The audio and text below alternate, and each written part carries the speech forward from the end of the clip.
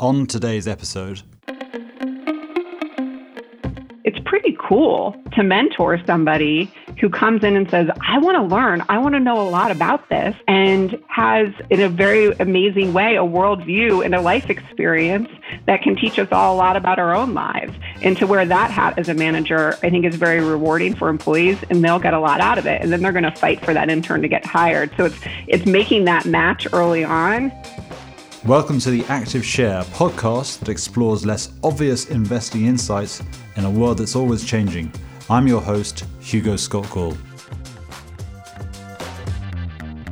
Today I have with me Bevon Joseph, founder and CEO of the Greenwood Project, an organization that connects Black and Latinx students with career opportunities in financial services. Also with me is Katherine Colsher, CEO of Girls Who Invest, a non-profit organization dedicated to increasing the number of women in portfolio management and executive leadership in the asset management industry. Katherine and Bevon, welcome. Thank you for joining me. Thanks for having us. Thank you. Great. So we are going to start with, I think, just setting the scene, really from both of you. Just talk a little bit about your organizations, when they were set up, why they were set up, more importantly. So, Katherine, let's start with you. Thank you. Thank you for having us, Hugo. So Girls Who Invest is actually just this week celebrating its 6th birthday. So we have been in the market for 6 years. Our vision is for 30% of the world's investable capital to be managed by women by 2030. We focus exclusively on the investment management industry. And in terms of what we do day in and day out, it's finding talent for the talent pipeline to be more representative of women and women of color.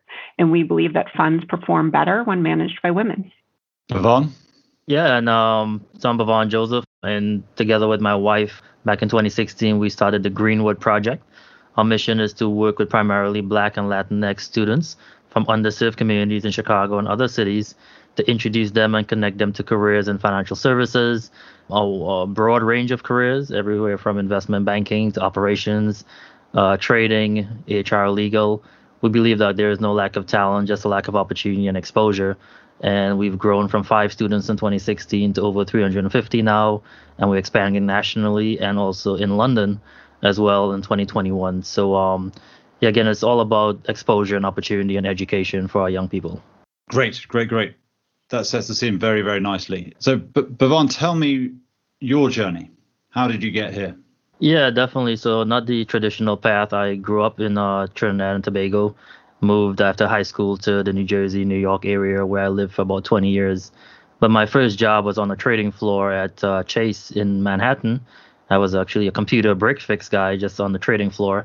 That happened to be the first place I landed. I had no idea what was going on around me. People were yelling and screaming. And I just really became obsessed with learning about the markets. And I made friends with some traders, found some folks who were willing to mentor me. But I was heading towards the technology kind of area and career field, but really fell in love with the industry, the high pace, high energy, high adrenaline of trading floor. But, I worked at several exchanges, banks, investment bank, hedge funds, never had a career outside of financial services in 20 years. But the thing that I noticed from almost day one was looking around the trading floor and not seeing many people who looked like me. And I often wondered why that was. And when I made it, I ended up as a CTO at a hedge fund in Chicago down the road. And over the years, I managed a lot of interns, but they all seemed to be connected to or related to somebody at that firm. So I realized that, you need to have a certain level of social capital to even know that these opportunities exist. And if you're not privy to that capital, that network, it's very unlikely that you'll end up in a career in financial services, even though you might be super smart, getting good grades, doing the right thing. If you don't know what investment banking is, if you don't know what a financial engineer career looks like, again, you might go down a different route. So Greenwood Project exists to almost be the organization I wish I had when I was like 20 years old on that trading floor. So now we want to kind of reach back and help those kids avoid some of those challenges that I faced, on my way to where I'm at today. I agree completely. I would have taken, I think Girls Who Invest would have changed my career path, quite frankly. I didn't start out in finance. I, like many of the women we recruit, I went to a college that I majored in English, minored in history and French. I wasn't on a finance track. Ironically, I was approached to be a math major by my school, and I said, what? Why would I do that? And, regrets abound, but I'm happy where I landed today. So I went to a liberal arts college, studied topics that I love, but didn't have a long-term career path that came out of that. And essentially, Girls Who Invest exists to correct the course for that, to encourage people to take math, and encourage people from all backgrounds, all geographies, all ethnicities, and that's critically important. I did end up ultimately finding my way to finance, which I always get a bit of a chuckle about, but on the philanthropic side. So in my nearly 11-year career at Goldman, I used to tease that I had the opportunity to spend Goldman's money rather than make Goldman money. So that was the reality of where I sat in the Goldman Sachs Foundation doing a bucket list job of running 10,000 small businesses. And one thing that I had very much at Goldman was I had mentorship and sponsorship. And I had the great pleasure of working with a lot of women in the asset management team, Goldman Sachs Asset Management. And for me personally, that was very rewarding. Some of my mentors to this day are in that team and partners on that team. And when I was approached by Girls Who Invest to join the team here, I realized how fortunate I was to have mentorship and sponsorship from women and men in an industry that is often lacking mentorship and sponsorship for women. And so I somehow managed to end up in finance, and I somehow managed to have tremendous mentorship and sponsorship. And I appreciate that was a privilege and an opportunity for me that not everybody has. And I believe in the importance of that being universal. That's great. I think two things you both said, really. One is working in organizations, creating organizations now that would have helped you back in the day. And then second, what you were saying, Katherine, really around the role of mentorship, and I guess, Bevon, what you said around awareness. You have this great expression, you can't be what you can't see. Mm-hmm. And so we kind of all know that finance does have issues around diversity and inclusion in terms of representation. And what both of you are doing is a great way in starting to solve that. But how much of it do you think, because Katherine, you said there, well, look, I was liberal arts graduate. Bevon, you said, well, look, I don't think enough people are even aware. So there are quite a few things to unpack there, but one is, how does finance broadly, and the bit that I sit in within it, which is asset management, Katherine, that's the market you're addressing, how does this industry, which sometimes has a reputation which isn't always pristine, how does this industry make itself more attractive and more available? Just my career has been in this industry, and I find it tremendously exciting and still do every day. And yet a lot of people don't even know that it's there, or even know it could possibly be an option for them. How do you change that? So I'll throw that to you, Katherine, first, and then go to Bevon for the second. I think the coolest thing about jobs, particularly within the investment management industry, is they're incredibly dynamic, and you can explore a lot of interests, and that's often not talked about. So you can study tech firms and not be in tech, right? A big competitor right now to the industry. You can travel the world. You get to certain points in your career where you have tremendous flexibility, and it is a work hard industry, but there's also, at the end of the day, people don't really mind if you're taking that call from your home or another place, or picking your kids up from school if that's your needs, or spending time with your parents if that's your needs. So I think that the flexibility that is allowed does exist. It needs to be more talked about and continually improved on, but it certainly exists in terms of being able to travel, spend time, and make the important meetings, et cetera, et cetera. But also, I think these jobs are incredibly stimulating and incredibly substantive, and you get to cover a lot of ground. And the reality is, nobody is having these conversations at the dinner table, breaking down what is investment management. You can go work at a private equity firm. You can be in research. You can work in fixed income. You can work in infrastructure, right? No one's having that conversation at the dinner table, let alone explaining the difference between the buy side and the sell side. So I think that when we're speaking to college students about the industry and approaching them about the industry, we're first and foremost saying, let us talk about finance and why it's exciting. Then let us tell you a little bit more about the difference between the buy side and the sell side. And based on what you said, we think the investment management industry could be a really good fit. That's a long conversation to have, right? It's hard to have that in 5 minutes and kind of convert somebody to a yes, but we do it all the time and we spend a lot of time on it. And I think that's what's important. We want to attract people who didn't grow up in finance and being cultured and pedigreed for these industry from, since birth to come into the industry. But then we need to meet them where we are, and we need to speak about it in plain speak so that they can see that it's compelling. So why are women so underrepresented in asset management versus, say, other professional service industries like the law, for example? Why would the numbers be so different? I think people do grow up hearing you should be a lawyer or a doctor, right? I think that is right. The industries literally cater toys to those fields. So it's, you don't get a toy when you're 6 that says, look, you should be an investment professional. So I do think it's more expected that somebody might pursue a career in law or doctors. I think there's TV shows around it, et cetera, et cetera. I do think that a big shift we've seen in the last 5 years that is important is that 5 years ago, firms would say to us, and we partner with over 105 investment management firms. 5 years ago, people would say, we honestly don't know where to find women to recruit them. No one says that to us anymore. In 5 years, there has been acceptance that clearly there are enough women to enter the talent pipeline. And there is incredibly heightened awareness that this is about welcoming talent to the industry that doesn't necessarily know about the industry, and welcoming talent to the industry that might, quite frankly, be approached about other fields.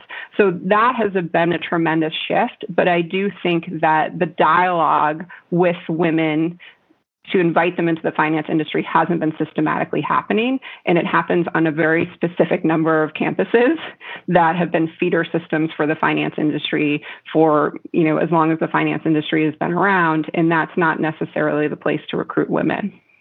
I want those women to still get those jobs. I should be clear. We're not going to spend time and talent introducing certain people who already know about the industry to a firm. Instead, we want to find additional women. I don't want to discourage the women already in the field. Sure. Well, I think a bit of what you're talking about, and this is what I want to address with you, Bevon, is the role of mentorship. Seeing someone thinking, I want to be like them, or the fact that they're doing that means I think I could do it too. How important is that? I mean, that's critical. That's like the secret sauce for Greenwood Project, So, the conversations I have with a lot of folks at financial institutions is, when it comes to awareness of the industry, awareness of their firm and their brand and careers there, I tell these companies very plain speak, listen, don't assume that everybody knows who you are or wants to work for you, right? Because a lot of the campuses they recruit from, we go there as well, and that's where our students come from primarily, but these firms aren't able to find them. The reason for that is these young people don't come to career fairs. They might not have ever heard of Goldman Sachs, William Blair, and, they never heard of these firms before. So they're not so-called interested in what you're doing, or they're not coming to your table at the career fair. Those are the students we focus on, right? Those are the students because those kids, most of the time, they don't have a resume. They have no professional work attire. Nobody's taught them how to network. And those kids are in every campus everywhere, right? So those are the students we target. Again, the ones who lack the social capital and don't know. So the other part of your question is mentorship. You can't be what you can't see is what we say. We take our high school students, for example, from a high school program to visit a different company every day for 6 weeks during the summer. The reason for that is we have to show them people who look like themselves. One of the biggest challenges for Black and Latinx students, particularly from underserved communities in this country, they look around and they don't see that, right? So like Katherine was saying, they're not talking about the markets at the dinner table, right? Most of the times our students are from single parent homes, incomes of $40,000 or less household. So when they come work for us for 6 weeks or 10 weeks during the summer, they actually become, some of them, the highest income earner in their family during that time, right? And we also give every student a funded brokerage account at the end of the summer because our program is more than just an internship. It's actually teaching them that they can start building generational wealth starting with themselves. The only way to do that, in my opinion, is the internship. a funded brokerage account, and teach them how to invest. So for us, it's a multi-pronged kind of approach to this. Again, it's an education process for the students and the firms, right? Because firms have struggled with this for a long time. As we can see, the industry is now hasn't been that diverse for women and people of color in particular. But in my opinion, and Greenwood is doing something very different, very radical, and we're saying take the long view here, because you can't wait for these students to be juniors in college to start recruiting them. We start with juniors in high school. So this is a long-term process. You won't necessarily see a return on your investment in Greenwood for a couple of years, because, and just as what I've seen, the interview process at these big banks is very unfair to these students. They cannot get through that process on their own, right? Without the help of a Girls Who Invest, Greenwood Project, a ton of mock interviews, a couple internships, and 75% of our alumni college grads have gone on to full-time roles and got through those interviews on their own and doing really well now. So I think a lot of assumptions have been made by firms in the industry for a long time. A lot of recruiting at select schools have gone on for generations. We need to upend all that and kind of disrupt the way diversity recruiting is done in the industry.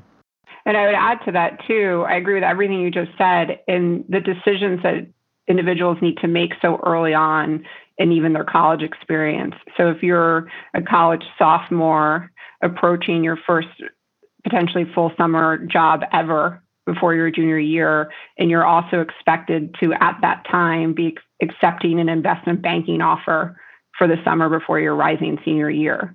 So you're about to go into your first internship ever, and you're accepting your job offer for your next summer, if you even know how to navigate all of that, right? So I think that it's just the pace at which the industry recruits, and then what's expected of you to be a strong recruit and a strong interviewee is an incredibly high bar and very hard to navigate if you're not familiar with finance.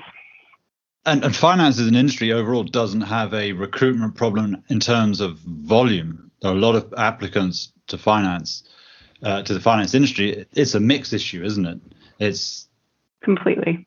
And so obviously your two organizations are playing a key sort of bridging role, but what are some easy steps employers and hiring companies can make? And actually, what are some recent innovative best practices you've seen from hiring companies? Well, I think for us, so building the talent pipeline is one thing. Keeping them at the firm is another conversation, right? So retention is a big problem. One thing we do is we partner very closely with employee resource groups, because we'll go out and find the talent, get them ready, train them, bring them to your doorstep. It's your job as a firm to keep them there, right? But again, going back to my point of students having to see people who look like themselves doing that, employee resource groups should be very well funded, be really involved in the recruiting and a hiring process. They should, in my opinion, have a seat on the board, actually, because those are the folks that wrap their arms around our students when they get there. And those are the people that they can go to outside of their manager or whoever to say, hey, I have this question, and the number one question that our students have is, how do I be myself at work in an environment where I don't see many people who look like me? Right. So just that alone is a big challenge and might have been overlooked for a long time by a lot of companies. But retention is a big part of it because, luckily for us, every student that has gotten a full-time offer is still there at these firms. And we, Greenwood Project, continue to be a support system for them. If they have questions about how do I ask for a raise or a promotion or this issue is going on at work, they can always come to us. We describe Greenwood not as a program, but as a family. And young people, especially, there's a lot of studies been done around this. Black and Latinx individuals tend to learn really well when they're learning together and they're learning from people who look like them. Because, again, so many of the challenges are things that we don't see, but they see and they experience and they feel. So for us, it's, the industry, again, has to do something different if it wants to look different. And they have to also provide a path or a roadmap to Black and Latinx employees who can see themselves rising at the firm, going up, going sideways, traveling, being and they also have to be involved in the things that are important to the firm as far as, ROI is concerned, as far as like projects are concerned, deals are concerned, right? Because we all know, the folks who are involved in the high profile, things going on at the firm get the attention, right? Get the recognition, get the mentorship, the sponsorship. So put them on the high priority items as well. And again, the boardrooms and the C-level in the industry is even, the numbers there are even more drastic, as far as representation. So there's a lot of work that needs to be done on the pipeline side, but also the retention and the upward mobility and also leadership, right? We need to see the boards be more diverse. The last thing I'll say is our students, when they're being interviewed now, they're asking firms, what does your board look like? Students are asking. That's great. Tell me what your board looks like. Tell me what you're doing for my community. Why should I work for you? That's a whole different shift. That would not have happened 5 years ago, right? Never. And I think one of the things that Greenwood Project and Girls Who Invest have in common, we have a lot of things in common. One of the things that's most notable is the retention rates we see. So you've already touched on them. At Girls Who Invest, 80% of our women stay in the industry. I mean, those are some pretty wow factor numbers between our two respective organizations. So we're proving day in and day out that when you recruit talent to a firm, they'll stay at the firm with all of the retention principles that were just outlined. And I think in terms of, Hugo, you were asking kind of what can firms do that they're not doing now. I agree with Bevon completely on everything he said, so don't want to duplicate that. I think the other thing that the industry should start considering at the internship level, again, we're talking about college sophomores and college juniors feeling like they have to make career decisions for the next 5 years, is to offer them a job and not make them accept it right away. We would like to offer you an internship for the following summer, and we would like you to let us know by the end of your current internship if you're able to accept. That doesn't seem totally unreasonable to say to somebody, it's April, we'd love to know in August if you'd like to come join our firm next year. Instead, starting in March through July, people have to make decisions about whether or not they want to take internships for the following year. When they haven't gotten their feet wet on their existing internship, they might be getting an offer from the firm where they're at now. And it's taking the competitiveness out of the industry and making it about, it makes it so decisive so early on. So I think if firms could change their hiring practices, extend offers, and then acknowledge that maybe people need a little bit more time to make those offers, I think it would go a long way. And quite frankly, I think they're more likely to retain the talent over the long term because they're going to say, holy cow, that firm said that I could actually mull this over for 3 months and get back to them. Very untraditional, I get it. But I think that it could really help retain people over the long term because they'll understand the extent to which the firm values their career. Yeah, I think one thing to add to what Katherine's saying is when, and we've asked a lot of firms to do this, and they are actually doing it. When you make an offer to a student to join you next summer, whenever that is, why don't you offer some of your employees to work with that student as, leading up to their actual start date, right? Because especially the population we serve, again, and a lot of firms are doing this, like I said, they're partnering them up with first-year analysts, for example, and say, okay, let's touch base every so often leading up to your actual start date. I can help you understand what I went through. I could tell you what to expect. I could tell you what the day looks like. You could probably come into the office or virtually drop in to see what I do every day, just to put that student at ease and say, okay, now I have a connection there. I know what to expect. It really helps a lot because, a lot of students, again, if this is brand new to them, they're very intimidated. They might come to orientation, and this just happened to one of our students. She was at an orientation for a 2021 internship in New York. About 50 students were on the screen, and she was the only Latina on the screen. She was the only person of color on the screen, and she called me right away and said, "Listen, Bevon, what do I do here?" And what do? We activate our network at that firm and say, "Listen, this is what's going on, right? We need to deploy employees to help this young lady feel like, she won't be." And she was also not just looking at the faces, but the schools. She was the only one from a non-Ivy League school. She was the only one from a non-East Coast school, right? She's coming from Bradley University. And that alone almost turned her off. And we had to just, put our network and resources to work to just get her through the orientation, and the firm is on board and they understand it and they get it. But those are some of the real world challenges that these students are facing. So partnering for months, if not years, versus just viewing you guys as hugely helpful recruitment aids. That's what I'm hearing. That actually it's the partnership and the length of partnership and being creative in terms of maximizing resources within a firm, not just, hey, it'd be great if you came to work with us, we really wanted to work with us, but actually we're delighted you've joined and we're going to be helping you for a meaningful period of time. That seems to be a key thing here. Is that when that doesn't happen, do you see that in attrition rates or failure rates, whichever word you want to use to describe it? But when things haven't worked out, is that usually a common failing then? I think, I think we like to partner, and Girls Who Invest might be the same way. Organizations who get the mission. What are we trying to achieve here, right? We actually do some education, and more firms, in the wake of 2020 has been asking us to do this. Come in and teach our employees about your program, about your students. Our program gives every student a mentor for the entire summer, and many of them are at that same firm. So Blair might have 10 or 11 interns this summer. Every student has a mentor at that firm who's not their direct manager, right? And who might be from the employee resource group and so on and so forth.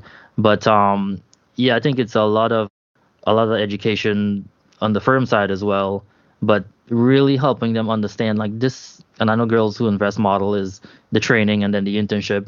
And sometimes the timeline doesn't align with your June 1st start date for your internship.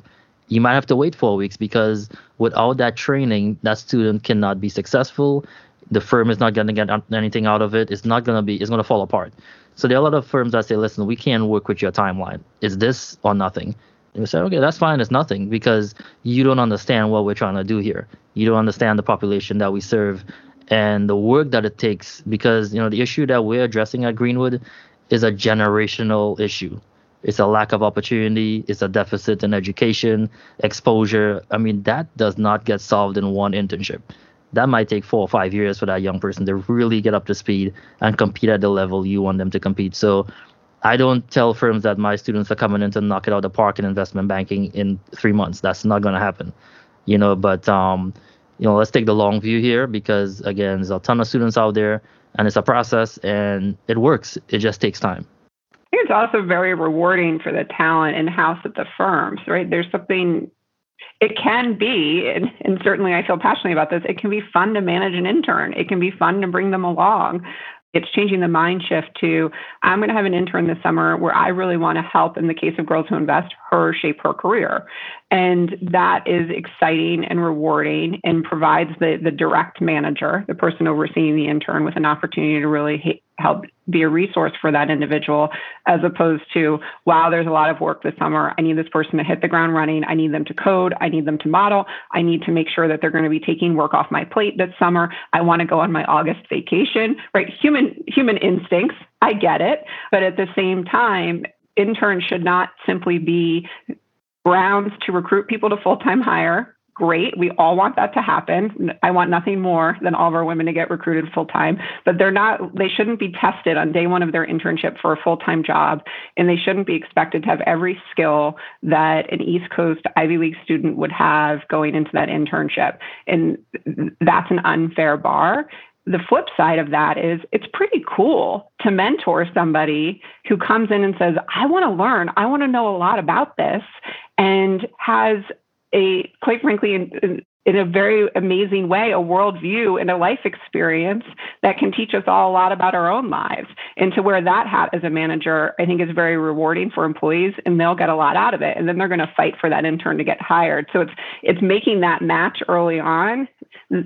I'm always confident once we get the partnership in place that the intern's going to demonstrate the return on investment in terms of why the firm wants to do this. And that direct line manager is going to end up fighting to the finish for that talent, because it's a rewarding experience on both ends, as opposed to a practical internship that's all about kind of checking boxes and where somebody ends up in 2 years. Yeah, I think to Katherine's point of employees, managing interns and it being fun, we recruit a ton of industry professionals as mentors and volunteers. And the thing that excites them and draws them to Greenwood is they get to mentor from a position of strength. So they'll meet a portfolio manager at William Blair, get to know what they do, and then tell them, I want to have your job one day. Can you help me figure out what that looks like? And that person gets excited. I mean, we had so many volunteers from so many firms last summer who told us, listen, you're bringing us students who want to have our jobs, which is fine because that's the next generation, right? And to Catherine's point, it's not always about who can end up at your firm. It's about the ripple effect an internship can have on these young people and their families and the communities, right? The average starting salary of our full-time students are like $60,000 to $65,000. Nobody in their family has ever made that money before. Nobody in their family is investing, right? So think about that, because when I talk to firms, I say it's great to partner with us, but let me tell you exactly the impact you will have on this one student, and again, the ripple effect of that partnership is what really gets all our corporate partners excited, and the employees really want to engage with us as well. Yeah. 100%. Always hire someone who wants to take your job, I think. So changing tack, I always ask this question. I've certainly been asking it. Well, I don't always ask it. I've been asking it for the last year or so, which is to talk a bit about COVID-19.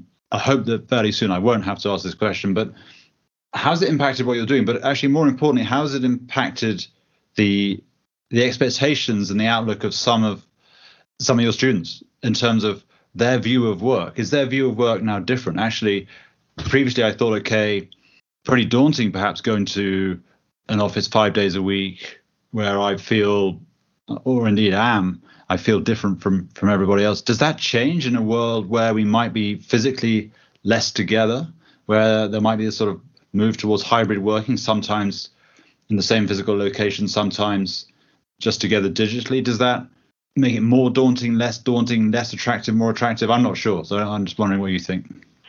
I think this is a generation for so many reasons, right? Gen Z specifically, that we need to pay a lot of attention to. They are not going to be convinced that an in-office culture is ever 100% necessary. They have completed high school with cars driving down their streets, honking their horns so that they could graduate. They have missed their junior years in person, right? We can come up with all the different scenarios. This is a population of people who had to adapt, who had to say literally overnight, I'm not going back to school. I have to figure out how to move out of my dorm room. They're used to getting medically tested at a pace that was unfathomable even a year ago.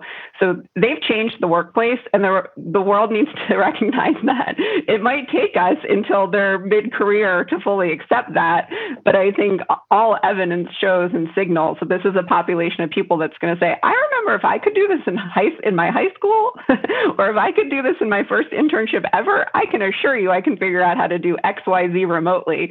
So I think to some extent we have 5 to 10 years to catch up with the rest of the world. But even we, like everybody else, we pivoted our model and our education program to virtual overnight last year. I think that it was certainly stressful on everybody, and I don't want to minimize that. But the group that adapted the fastest was our intern population. They said, okay, we're going to be on Zoom. We're going to make it work. We're going to give you feedback. We're going to use the chat function. We're not going to stumble on how to log in every day like the rest of you. They just adapted, and they're teaching us a lot this summer. They're comfortable giving feedback. We teach them to speak up and to provide feedback. They do that in droves. So I think they will, just like millennials very much shifted the workforce in so many ways, I think Gen Z has been given that much more momentum to do so in a way that's going to be incredibly powerful. Yeah, I agree 100%. Our young people adapted really quickly. Technology is second nature to them, so we made the move really early to virtual last summer. It went really well. We've already decided to be virtual this summer already. But to Catherine's point, on the firm side, some firms are telling us, because we also partner with a lot of fintech companies, and they're calling themselves remote first, and our young people are saying, again, we could do this work from anywhere. I mean, going into the office is great. I would love to meet my coworkers one day in person, but I don't see the need to be there every day. So I keep telling them they're getting a good taste of the future of work, because I don't think the world is going to really be the same or normal, as it was before, or given how we kind of went through our careers. So for our young people in Greenwood, they've adapted. We have 86 college students working this summer. They're from all over the country. They're working for companies all over the United States, and for about 4 companies in London as well. So they're adjusting to different time zones and all that stuff. Hopefully when things open up, we'll be sending them to other cities as well too. But I mean, we haven't missed a beat, with COVID, and our young people haven't either. Again, they're learning remotely, they're working remotely. and they're all in. We haven't seen a drop off in like participation. We understand Zoom fatigue is a real thing, and so we kind of stagger our day with breaks and other stuff to kind of keep them occupied. But COVID actually has not really impacted us in a big way, and our young people are adapting pretty quickly. Cool. So I've got two more questions for each of you. So the first one is, I guess, what's next? Both been really successful. It's 5 years' time. What would you want to say? Well, in 5 years' time, what do you want to say? Here's what we did. Here's the thing I hoped we'd do, and you know what, we did it. So, Katherine, you first. I think for us, right now we have 515 alumni who've gone through our summer intensive program, which is the 4 weeks of education plus a 6-week paid internship. This summer's class is 176 women. So in 5 years' time, we have women full-time approaching, the do you go to business school, do you not go to business school, fork in the road multiple times over. My hope is that we've proven that those women are going to continue to be retained in the industry. They're going to continue to stay in the industry. Unbelievably confident that people are going to be calling us up and saying, did you know so-and-so was a Girls Who Invest scholar? Did you have any idea? So of course we did. We've been working with her for the past however many years. So I think the Rolodex that's coming out of our respective organizations and the attractiveness of being associated with the Girls Who Invest alumni pool, recruiting from the Girls Who Invest alumni pool is only going to grow. And I think that positions us to be a thought leader within the industry on all the things we're talking about: hiring best practices, retention best practices, having conversations that advance women in their careers and help them stay in organizations, right? My goal is for people to stay in the investment management industry, but I partner with 105 firms who want people to stay at their firms.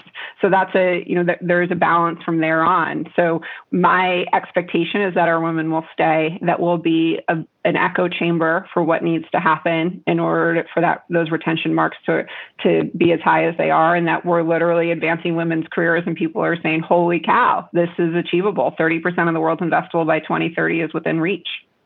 Yeah, I think for us, again, we have a kind of plan to increase the number of students year over year. We're expanding to multiple cities in the United States.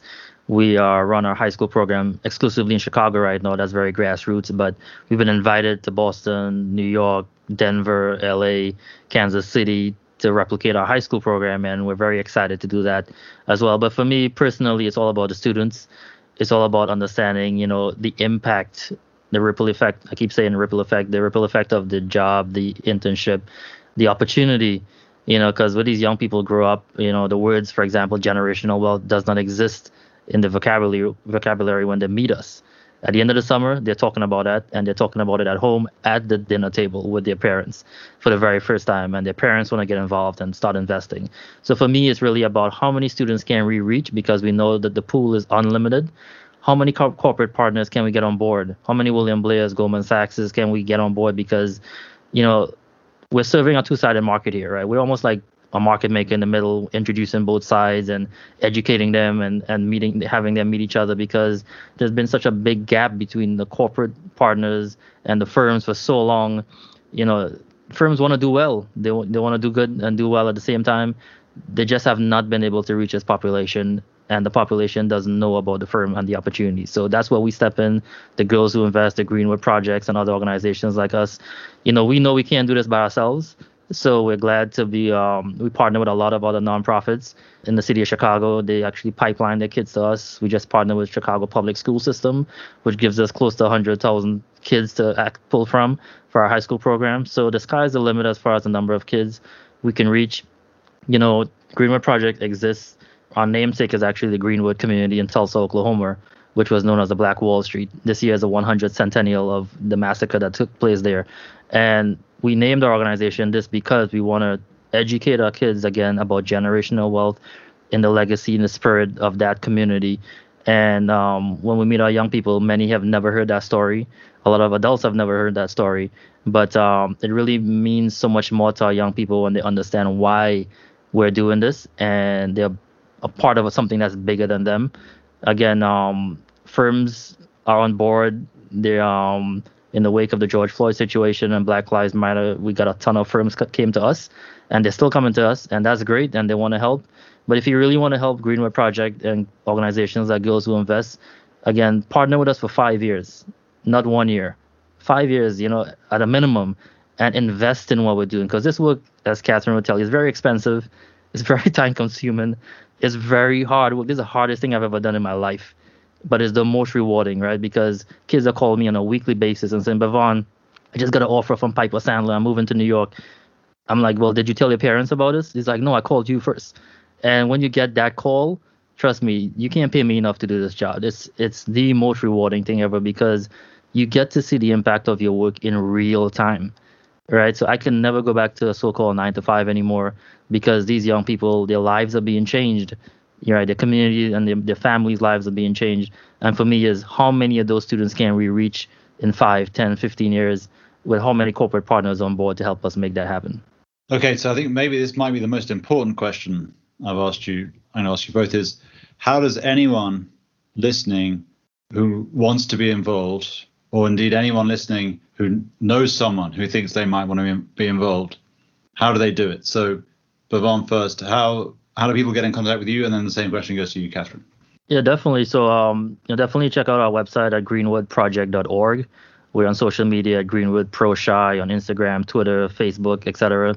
I'm on LinkedIn. You can't shut me up about Greenwood. I'm posting something every single day. We got so many stories to tell. But for firms who are listening to this, open up your doors. Open up your doors and give our young people a chance. Again, we will find the young people. We'll get them ready. We'll meet with you and educate you about our mission and how you can help and really support, invest in us as well. Again, we're a nonprofit, as Katherine will tell you, fundraising every single day pretty much. But we're looking for those firms, those individuals, those foundations who want to invest in our young people and help them be successful. So yeah, definitely feel free to reach out to us. And employee engagement, volunteering. We always have a need for volunteers. We do this work with an army of volunteers, I tell people. And so if you want to get involved to mentor or volunteer or help a young person this summer or down the road, please reach out to us. You can also sign up on our website. But yeah, definitely no shortage of ways for firms and individuals to get involved. What Bevon said, love it. That was all spot on. And girlsinvest.org would be how to reach us. Welcome people to reach out to me on LinkedIn as well. And partner firms can contact us. And if you know of a college sophomore who you would like to encourage to apply to Girls Who Invest, please do. And a reminder that we welcome women of all geographies, all backgrounds, all majors. So it's not about thinking about a finance or an econ major who might want to go into investment management. It's thinking about a talented young woman who you want to introduce to an amazing career. And then we'll carry the torch forward to introduce them to asset management specifically. But we love to meet women across the country who are interested, and we love to speak to them day in and day out. So they can literally apply at girlswhoinvest.org. But for also those who are listening, if they can encourage people to apply, that means a lot to us. Brilliant. Fantastic. Well, look, we ended with the most important thing, I think, but that was great. I really enjoyed it. And I want to thank you both for coming on the show. It was super interesting and really, really uplifting. So thank you both very, very much. Thanks, Hugo. Thanks, Hugo. Thank you for listening to today's episode of The Active Share. To hear additional insights from William Blair Investment Management, visit us at blog.williamblair.com. The Active Share is available on iTunes, Stitcher, Google Podcasts, and TuneIn. For questions, comments, or topics you'd like to hear discussed, email us at podcastim@williamblair.com.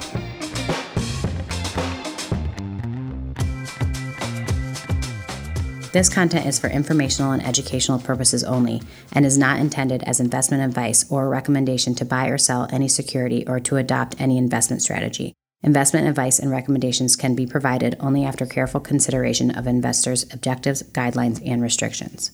The views and opinions expressed are those of the speakers as of the date of this recording, are subject to change without notice as economic and market conditions dictate, and may not reflect the views and opinions of other investment teams within William Blair Investment Management.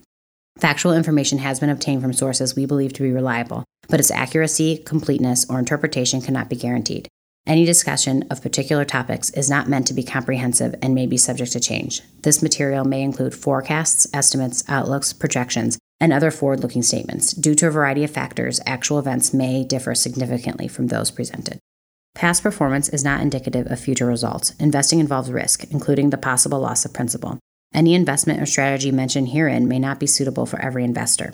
References to specific companies are for illustrative purposes only and should not be construed as investment advice or a recommendation to buy or sell any security. William Blair Investment Management may or may not own any securities of the companies referenced. It should not be assumed that any investment in the companies referenced was or will be profitable.